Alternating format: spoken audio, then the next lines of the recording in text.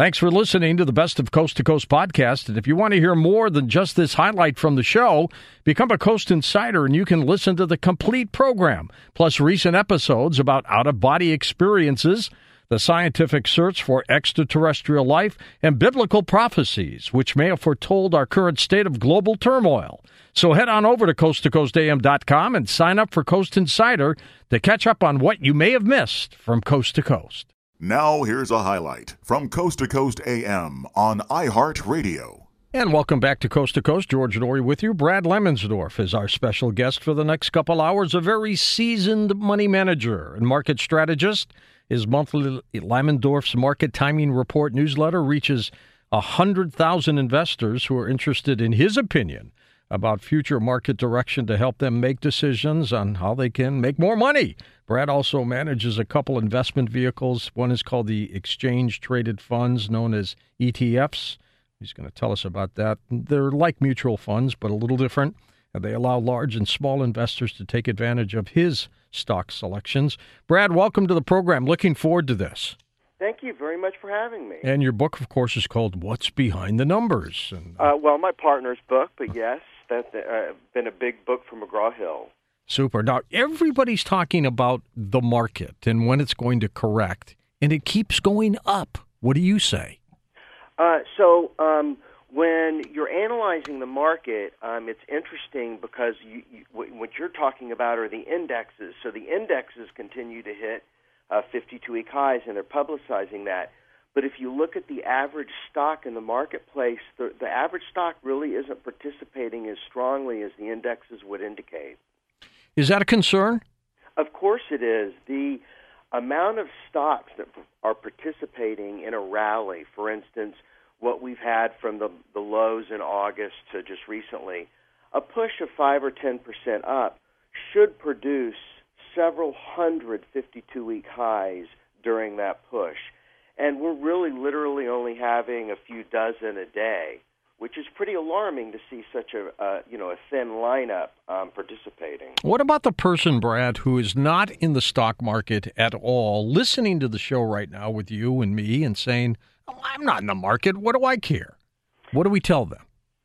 Well, I would say that the stock market definitely creates a lot of push and pull within our average daily lives. I was actually talking with someone recently. They were telling me a story about the crash of '87 and how they just got married. The home pricing market was, way outside of what they could afford. The crash of '87 shook up the country, knocked some prices down to where they could afford it, and they were able to buy the home that they wanted. So you never know, but it definitely moves, your life around when lots of monies are moving in and out of the economy. Brad, if there's any kind of military involvement with North Korea, any kind, whether it's conventional or nuke, what's going to happen to the economy here? Well, I think everybody will freeze up, and there's no question that would be very, very surprising, horrific. What I'm here to tell people is that what I'm specializing in is when 99% of the people are standing on one side of the room, it's time to walk over to the other. Or said another way, your parents always told you to leave the party early, but who can leave a party early? So when things start making no sense, like they did in '07, like they did in 2000 during the internet bubble, you can bet that you're going to get some mean reversion to what we've seen to the upside. The great late poet Robert Frost once wrote a poem called "The Road Not Taken," and he took the one less traveled by and claimed that it made all the difference. That's a little bit with what you've just said. It's really true. During the '08 correction, the average individual account in the United States was at one of the highest cash levels that had been seen in several decades. So when you think about your exposure in your account, you're kind of like talking your book, right? So if you're fully invested, you obviously think stocks are going to go much higher.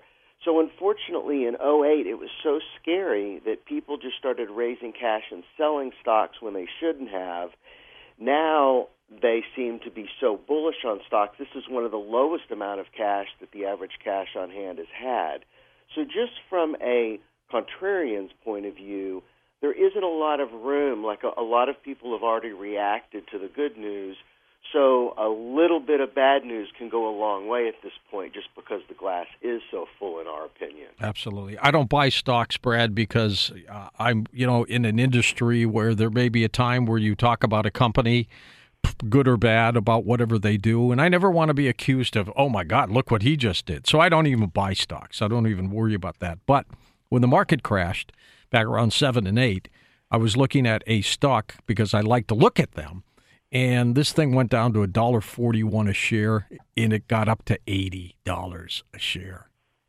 Unbelievable. Yeah, it just shows you. I'll tell you, as a short seller, it's really interesting. So sometimes being a good short seller is losing the least amount of money sometimes.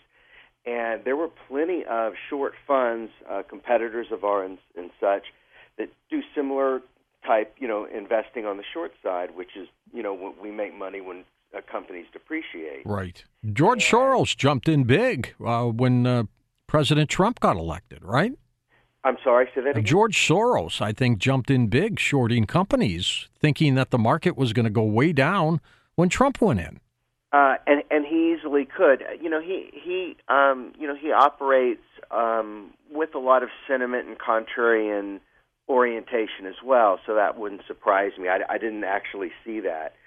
But it's interesting that, so anyway, the average person really misallocates his money pretty aggressively. During the 08 and 09 period, we saw a lot of people pulling back when they shouldn't have. They should have been aggressively buying. And at this point in the cycle, we see a lot of people getting very heavily invested when, frankly, they should be taking chips off the table. Interesting tech. Now, in terms of timetable, what do you think, Brad? What's your best, assuming there's no military conflict with North Korea, these are unpredictable things that change. But assuming everything's the status quo, what do you think is going to happen and over what time period? Well, we were extremely bearish coming into 2016 when we had that 10% correction. We never really know what type of correction we're looking for, although it always is scary at the bottom. That's one thing I think experience trains you to encounter. But look, I look out about 9 to 18 months. That's traditionally what my view is. I don't look out much farther than that, so my opinions definitely can change. But at this point in time, we see a lot of the corporate executives that run the great companies of this country, and traditionally they do come out and they sell their own stock as part of a program just because they're given a lot of stock to run businesses and stock, big companies, stock options and such. But one of the problems right now is that you're at a 7-year high in insider selling. So while the markets are hitting 7-year highs and the media is making a big deal out of it, corporate executives are selling at one of the highest clip they ever have, and that's also it's a very bad negative sign to see that. Listen to more Coast to Coast AM every weeknight at 1 a.m. Eastern, and go to coasttocoastam.com for more.